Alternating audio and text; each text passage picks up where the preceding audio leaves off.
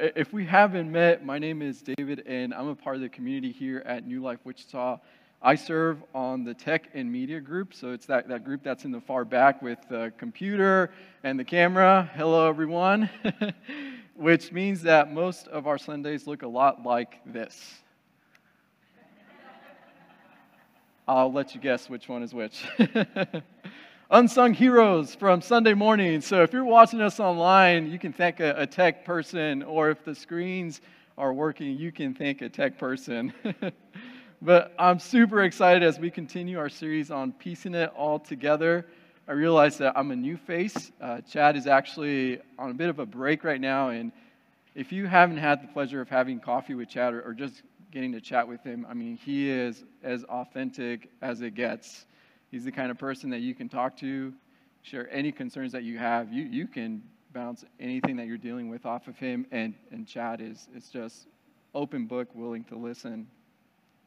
A little bit more about myself. I'm a California native and adopted Kansan, husband to an amazing wife, Amber, and a full-time father to two wonderful, energetic, curious, and fun boys. My spiritual journey as a follower of Jesus started when I was very young. I grew up in a Christian context, and I've always been fascinated by theology or the study of God. And for some reason, I mean, it's like God has been tugging at my heart, and I simply can't let it go. And that's one of the things that I love about this community, and that is the people. I mean, if you look around you, you'll notice that you are surrounded by authentic, genuine people. People that want to make a difference in this city and in this community. People that are passionate about the next generation. People that come in early on Sunday mornings to convert this place, this space of the Metroplex into an area where you, your family, and your friends can be loved. Because we believe in an eternal Creator that loves us, and so we love others. You're surrounded by people that are dealing with questions and doubts. People that have been hurt by the church. And you're surrounded by people that want to help people find and follow Jesus. So if this is your first time here, or if you're watching us online for the first time, we hope this certainly isn't your last, because we've created this space with you in mind. Now, the main idea of the series, Piecing It All Together, is to help you understand this sometimes confusing and sometimes complicated book that we refer to as the Bible. It's 66 books written by over 40 different authors over a period of 2,000 years on 3 different continents in 3 different languages, and yet it tells one singular story about God's pursuit of mankind. And to help each of us understand how it all pieces together, and that the greater story unfolding is our story, is your story, we're breaking down the text to 8 key people with 8 different words. Now, some of you have an amazing relationship with this book. You wake up each morning, you read it with your cup of coffee and your journal and a pen, and it speaks to you in ways that maybe it doesn't speak to others. But some of you struggle when it comes to the Bible. You were given a copy with the best, and I mean the best intentions, but not a whole lot of instruction other than read it and apply it, because it's all good. So you started to read it, and you quickly learned that some of those innocent characters from the Bible that you grew up learning about were not so innocent anymore. And you started to see what's in it, and that the loving and compassionate Jesus of the New Testament, he makes sense. He speaks to you. You can relate. But the God of the Old Testament, not so much. So you started to have questions. You started to ask those questions, but some of the answers that you received simply didn't satisfy. And you've seen how this book has been used. It's been weaponized. And you want nothing to do with it. You've wrestled with it, like you've really, really wrestled with the text. In some cases, you've come to the conclusion that you just no longer believe. And there's hurt. There's trauma, and there's exhaustion. And your relationship with this book is complicated. And I get that. I understand. I see you. And then there are others that, the truth is you've never read it. You know bits and pieces about it, or you know what other people have said or told you, but you've never actually read it for yourself.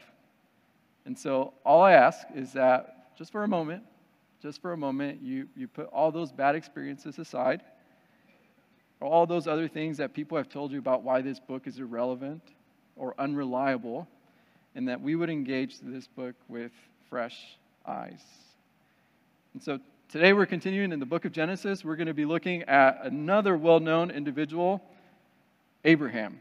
And so if you have a copy of your Bible, or if you have your Bible app, I'd like for you to turn to Genesis. We're going to be in Genesis chapter 22, and you can kind of hold off there. We'll get to it.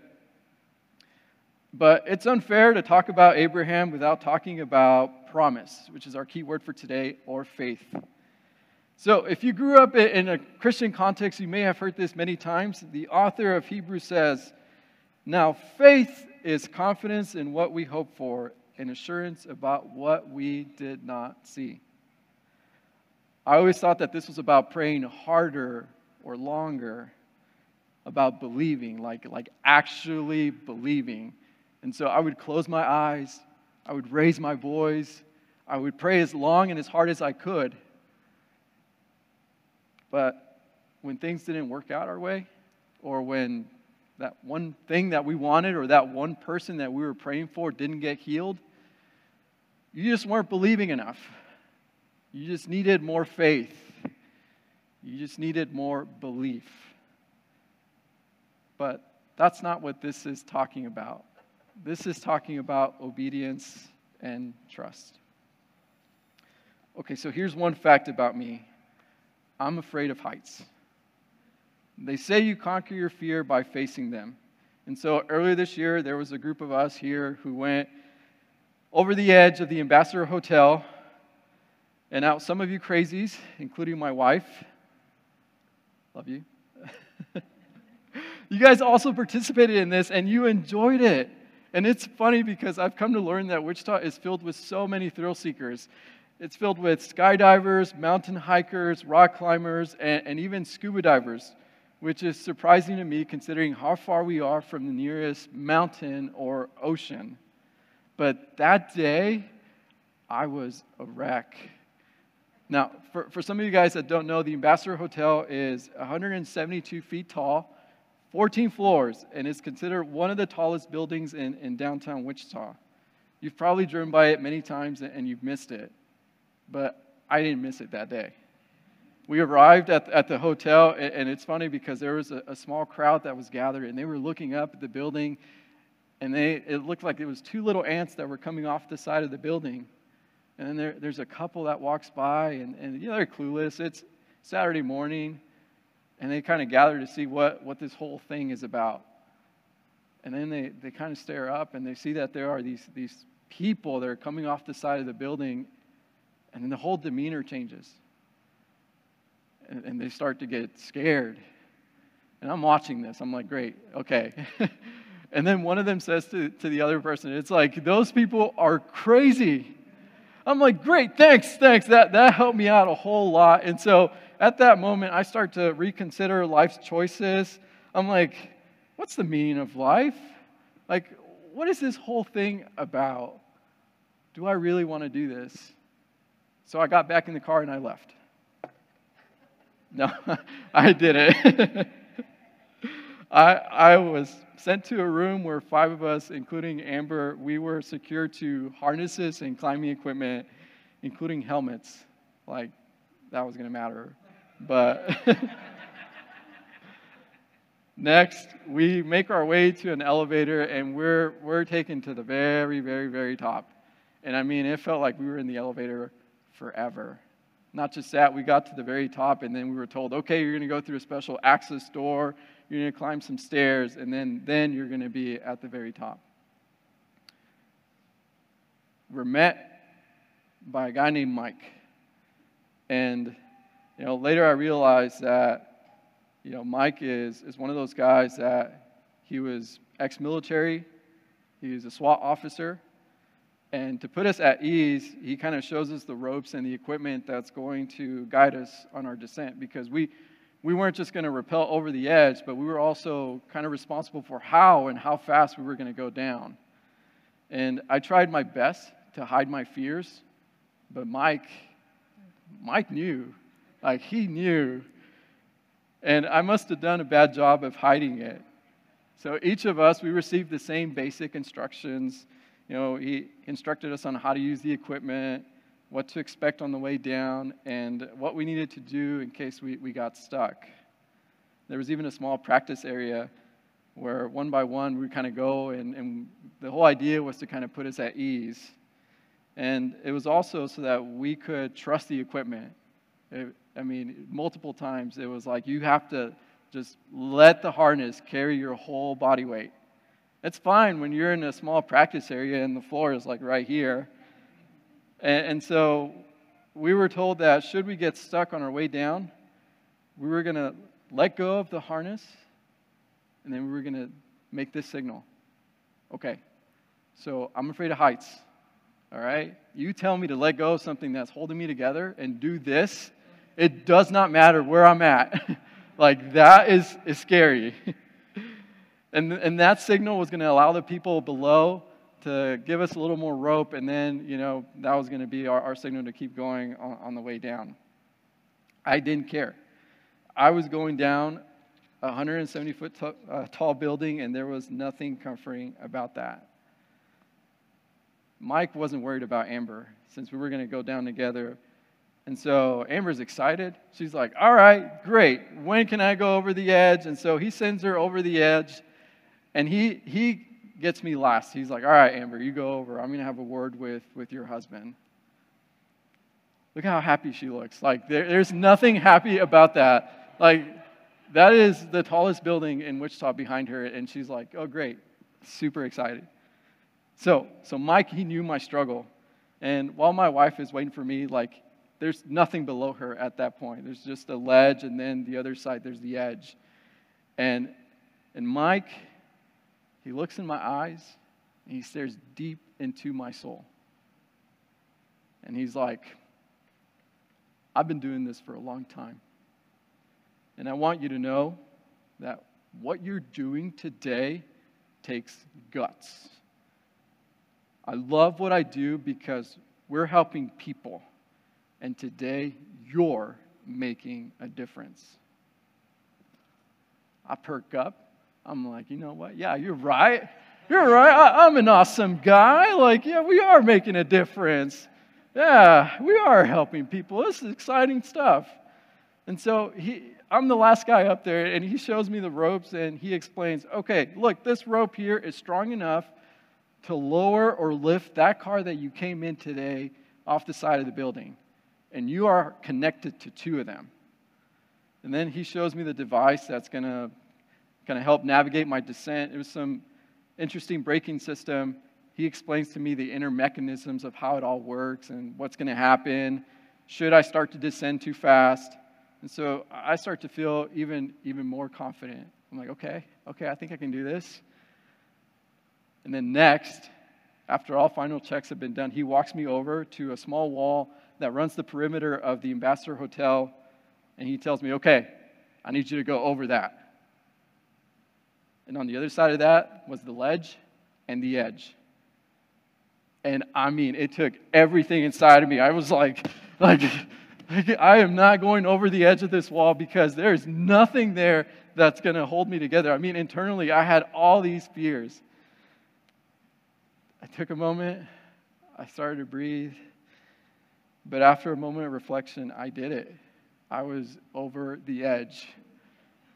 Look at that. That is, compared to what Amber was doing, the whole time Amber is like, hey, come on, hurry up. We got to go over the edge. She's talking to people below. She's like, hey, guys, how you doing? There's like little people down there.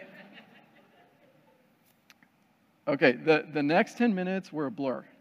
But two things were certain. One, I was not going to get stuck. So I was going to go down as fast as I could.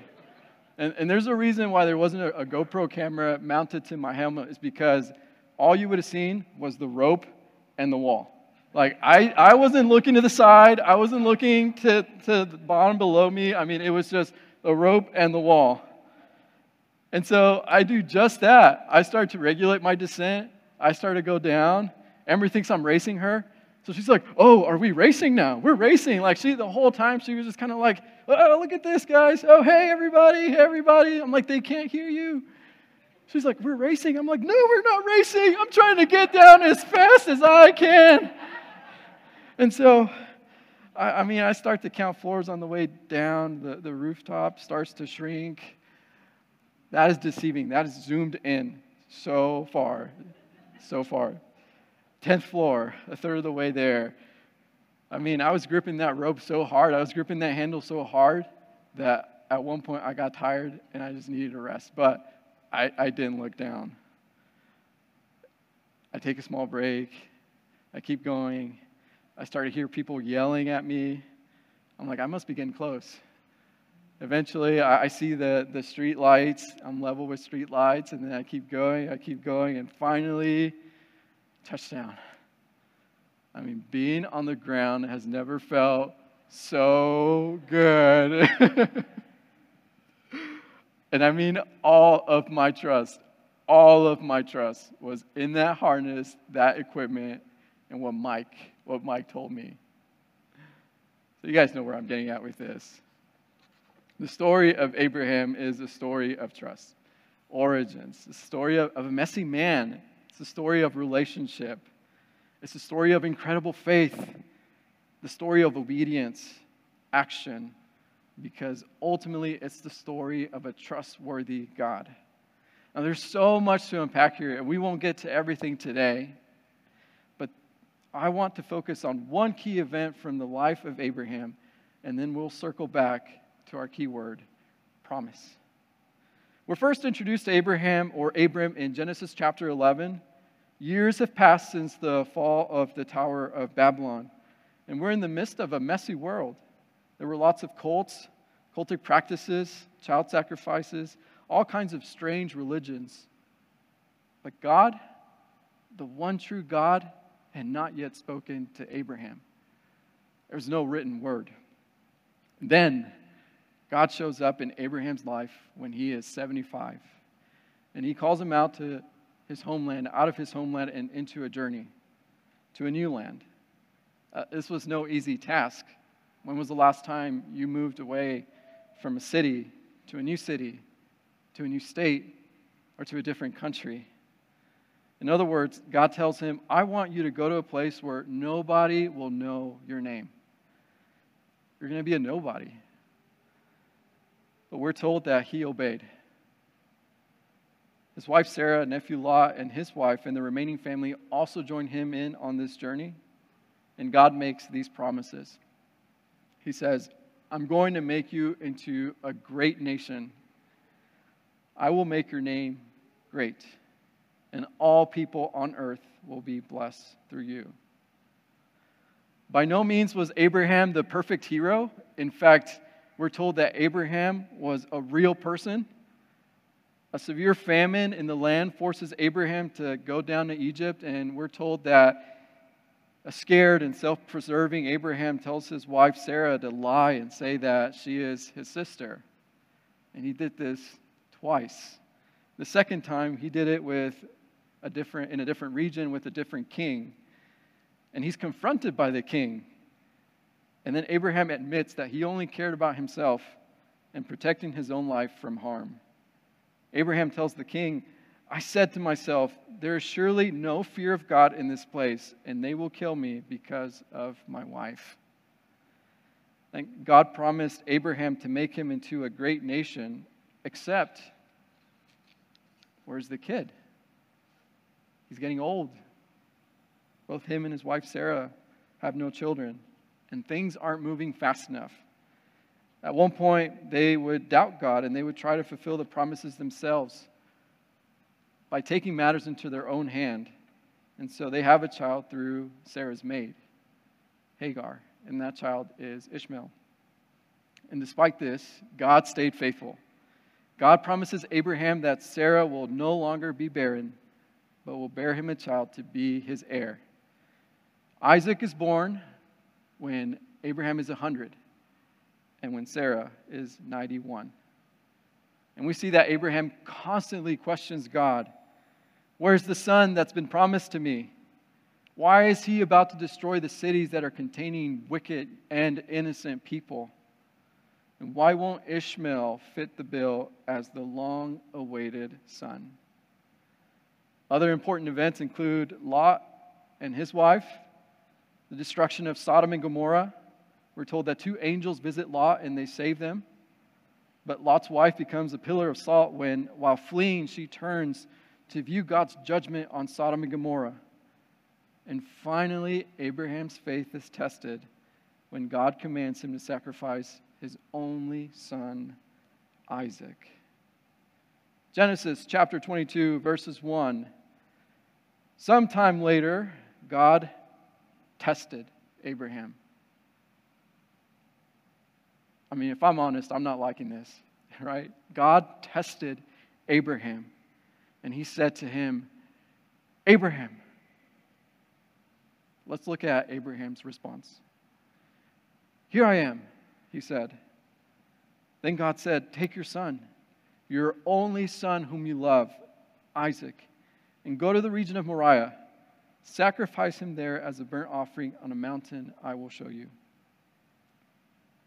Wait, what? This doesn't sound like God. Abraham has seen God be faithful and merciful. He's watched God over and over prove his character, which is what makes this so difficult, so confusing. Because when God says, take your son, your one and only son, and sacrifice him, that doesn't sound anything like the character of God that we know, that Abraham knew. And in that culture and at that time, child sacrifices were pretty normal. In fact, some of the gods that you might go to and ask for fertility, crops, or water, rain, or children, the way that you would engage with that God is by sacrificing that one thing that you wanted. And so you'd bring crops and burn it, or you'd pour out water or a child. And that was the culture around him. But it doesn't sound like God, does it? So early the next morning, Abraham got up, loaded his donkey, and fled. No, that was Jonah. So early the next morning, Abraham got up and loaded his donkey. He took with him 2 of his servants and his son Isaac. And we had cut enough wood for the burnt offering. He set out for the place God had told him about. This is a faith that has matured to where delayed obedience is not an option. See how Abraham is so trustworthy of God that he just says, yes. On the 3rd day, Abraham looked up and saw the place in the distance. He said to his servants, stay here with the donkey while I and the boy go over there. We will worship, and then we will come back to you. We will come back to you. We see that Abraham is confident in the character of God so much that he can say to those servants, we will come back together. And this is unbelievable to me because I don't know if I could say the same thing. Abraham took the wood for the burnt offering and placed it on his son Isaac, and he himself carried the fire and knife. As the 2 of them went on together, Isaac spoke up and said to his father Abraham, Father. Yes, my son, Abraham replied. The fire and wood are here, Isaac said. But where is the lamb for the burnt offering? Abraham's response is powerful. Abraham said, God himself will provide the lamb for the burnt offering, my son. And the 2 of them went on together. When they reached the place God had told them about, Abraham built an altar there and arranged the wood on it. He bound his son Isaac and laid him on the altar on top of the wood. Then he reached out his hand and took the knife to slay his son. But the angel of the Lord called out to him from heaven, Abraham, Abraham. Here I am, he replied. Do not lay a hand on the boy, he said. Do not do anything to him. Now I know that you fear God, because you have not withheld from me your son, your only son. Now I know. I'm so glad it ended this way, but if I'm honest, I don't like that Abraham was put on the verge, and then God says, now I know. Now, there's so much to unpack here, but one of the things that I believe is happening here is that this was intended to point out that God says we're not the kind of people that does child sacrifices. This would have made sense in other cultures, but we will not kill children. Abraham looked up, and there in the thicket he saw a ram caught by its horns. He went over and took the ram and sacrificed it as a burnt offering instead of his son. Genesis 22:15, because you have done this and have not withheld your son, your only son, I will surely bless you and make your descendants as numerous as the stars in the sky and as the sand on the seashore. Your descendants will take possession of the cities of their enemies, and through your offspring, all nations on earth will be blessed, because you have obeyed me. In that moment, God said, because you have believed me, I now give you as a gift a righteous standing with me. You are now considered by me a righteous man, because you have chosen to put your faith in me. God wants the same thing from you that he wanted from Abraham. You know what he wants? He wants us to trust him. He wants us to walk out one night, look up at the stars, and say, God, I believe and I trust you. And yes, it doesn't seem like it's possible that you'd ever put my life back together. Doesn't seem like you'll ever to free me from these habits. But God, I trust you. God, I look at all the things that I've done. I look at all the things I've promised to do, all the pain that I've caused others, all the pain that I've caused myself. And I can't imagine that I would ever make it to heaven. But God, I trust you.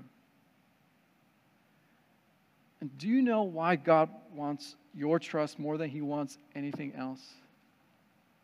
That's because he wants a relationship with you. And what's the foundation of any relationship? Trust. Trust paves the way to any relationship. It's impossible to have a relationship with someone you can't trust or who won't trust you. And so, why can God be trusted? Because the beautiful thing about God is that he has not changed. His promises have not changed either. Again, 3 promises. Everybody is going to know your name. Yes, we've all heard of Abraham. In fact, the 3 major monotheistic religions consider Abraham to be father. Imagine how many people that represents. God says, I'm going to make you a great nation. And that nation is Israel. And every family on earth will be blessed through you. God's plan for redemption. Here's the thing. A sacrifice was made that day, but it wasn't the sacrifice that you and I would expect. Where was the lamb? Where was the lamb? We're told that a ram was sacrificed on that day. But fast forward almost 2,000 years and 14 generations later, and a man named John the Baptizer is on the river when he sees Jesus coming. And he says, here. He says, here is the Lamb of God who takes away the sin of the world. Not then, here. And so here's the encouragement for you and me. The author of Hebrews says, "Now faith is confidence in what we hope for and assurance about what we did not see. By faith, Abraham, when called to go to a place he would later receive as his inheritance, obeyed and went, even though he did not know where he was going. By faith, even Sarah, who was past childbearing age, was enabled to bear children because she considered him faithful who had made the promise. And so from this one man, and he as good as dead, came descendants as numerous as the stars in the sky and as countless as the sand on the seashore.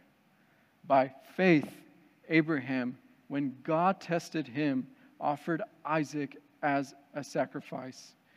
He who had embraced the promises was about to sacrifice his one and only son, even though God had said to him, 'It is through Isaac that your offspring will be reckoned.' Abraham reasoned that God could even raise the dead." I'd like to invite the band to come up, and they're going to close us out with this song. I think it's pretty fitting to this message. There's a word here for you and for me, and especially all of us that have been on this journey together for a while. We've seen this, right? We've been blessed by the church. We've been hurt by the church. We've seen how things can be so challenging yet so difficult in this journey, in this walk that we call faith.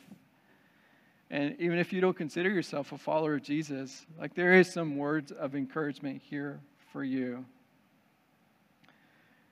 The author of Hebrews in chapter 12 says, "Therefore," he says, "therefore, since we are surrounded by such a great cloud of witnesses, let us throw off everything that hinders and the sin that so easily entangles.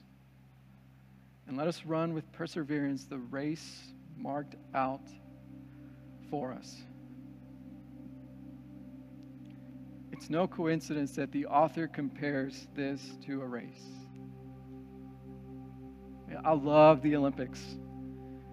It can be so exciting, yet so emotional. Athletes could fill an ocean with their tears because of how competitive they are. Yet not everyone is going to achieve that medal, right? At that moment, the bitter taste of not just defeat, but countless days of hard work can simply be too much for some to handle. And more than that, quite a few athletes can't even win without tears. And while many athletes are known for their accomplishments, few are known for their defeats. British sprinter Derek Redmond was in the best shape of his life and on the biggest stage in the world when his life changed.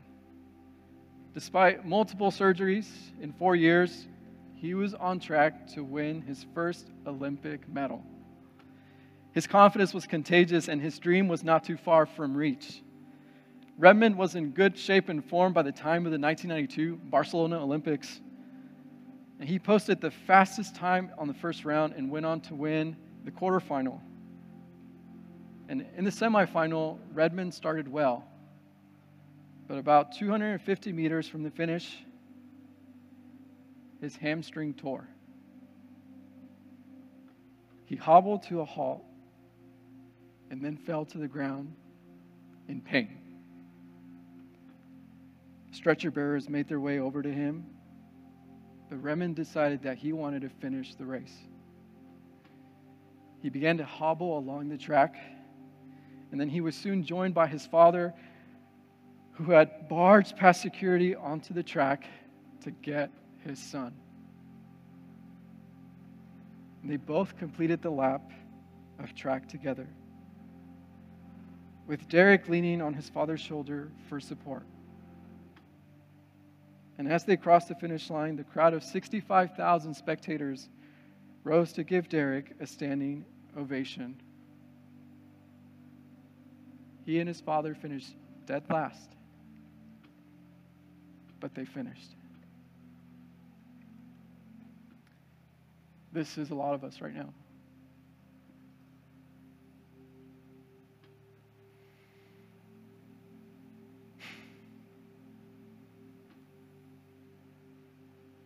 faith. Therefore, since we are surrounded by such a great cloud of witnesses, let us throw off everything that hinders and the sin that so easily entangles. And let us run with perseverance the race marked out for us, fixing our eyes on Jesus, the pioneer and perfecter of faith. For the joy set before him, he endured the cross, scorning its shame, and sat down at the right hand of the throne of God. So why can God be trusted? Because the beautiful thing about God is that he has not changed. His promises have not changed either. He is still the promise keeper. And most of all, he can be trusted. Abraham trusted in God's promises. And though he didn't live to see the fulfillment of everything God said, his faith set in motion the plan to be fulfilled. Whether he fulfills it in your lifetime or not, you can know for sure that God will do what he has said he will do. Father, we thank you. We thank you that we have these texts, regardless of where we are on this spiritual journey or this landscape, God, that we can put our trust in you because you are a trustworthy God. You are a loving God. And we thank you that through the life of Abraham, we can see that work. We can see that work. And I pray that for whoever in this room is dealing with hurt or struggle, God, that you be in the midst. You reassure them that you love them and that you're there with them. And that they can trust in you. And we pray all these things, God, in your name. Amen.